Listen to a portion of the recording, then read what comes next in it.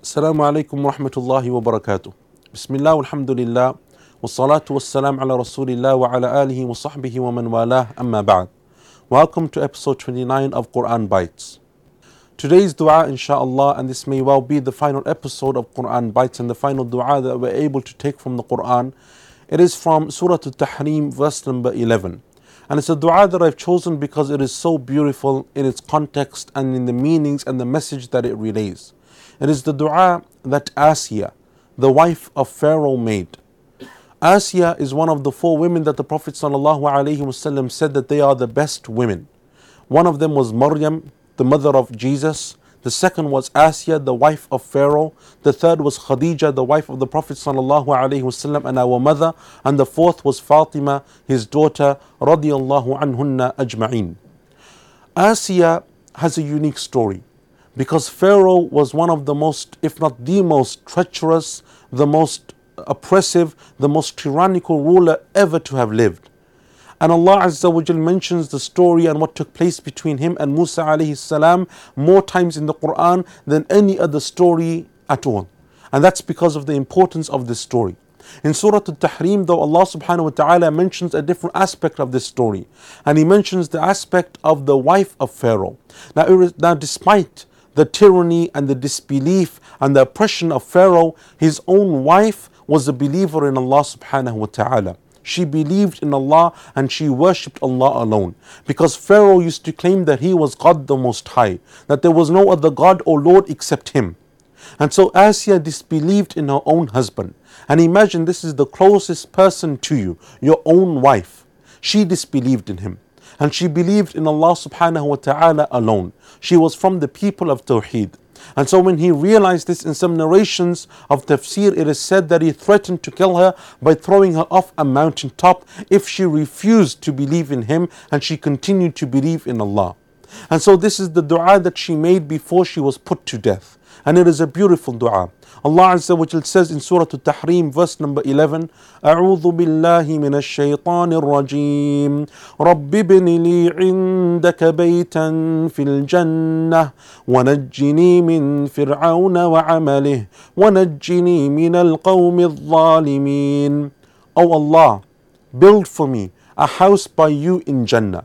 And O Allah, save me from Pharaoh and his actions, and save me from the oppressive people. What a beautiful dua that she makes. At the time of her death, she wants to be granted a house next to Allah subhanahu wa ta'ala. Oh Allah, build me a house with you in Jannah. Oh Allah, build me a palace with you in Jannah. This is her dying wish.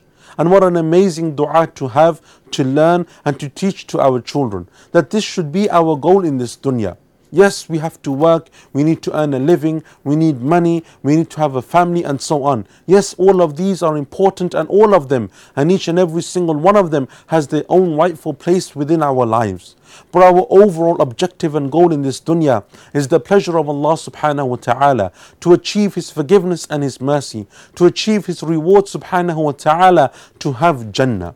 And this is what our goal is. And you can see that this is the goal of Asiya as well, alayha salam, when she makes this dua, even though she's going to be put to death, maybe in one of the most horrific ways that a person can die, by being thrown off the top of a mountain, and she knows that she's going to die. She can see her impending doom. Yet still she turns to Allah Azza wa Jal, and she makes this amazing dua. رَبِّ ابْنِ لِي عِنْدَكَ بَيْتًا فِي الْجَنَّةِ. Oh Allah, grant me a house with you in Jannah, and save me from Pharaoh and his actions. Save me from the oppressions of these people. And Allah subhanahu wa ta'ala, because of her iman, because of her belief in Him, Allah Azza wa Jal not only preserves her story in the Quran, He preserves her exact words, her dua that she made. And we continue to recite this dua, and it will be continued to be recited until Yawm al-Qiyamah. And look at how strong, when a person has strong iman and they have strong trust in Allah and they have certainty in the promise of Allah subhanahu wa ta'ala, look at the fruits of that dua. Look at the fruits of that iman in the shape of that dua that a person will make. So we too ask Allah subhanahu wa ta'ala that He gives us Jannah with Him, and that He builds for us a palace in Jannah alongside Him subhanahu wa ta'ala.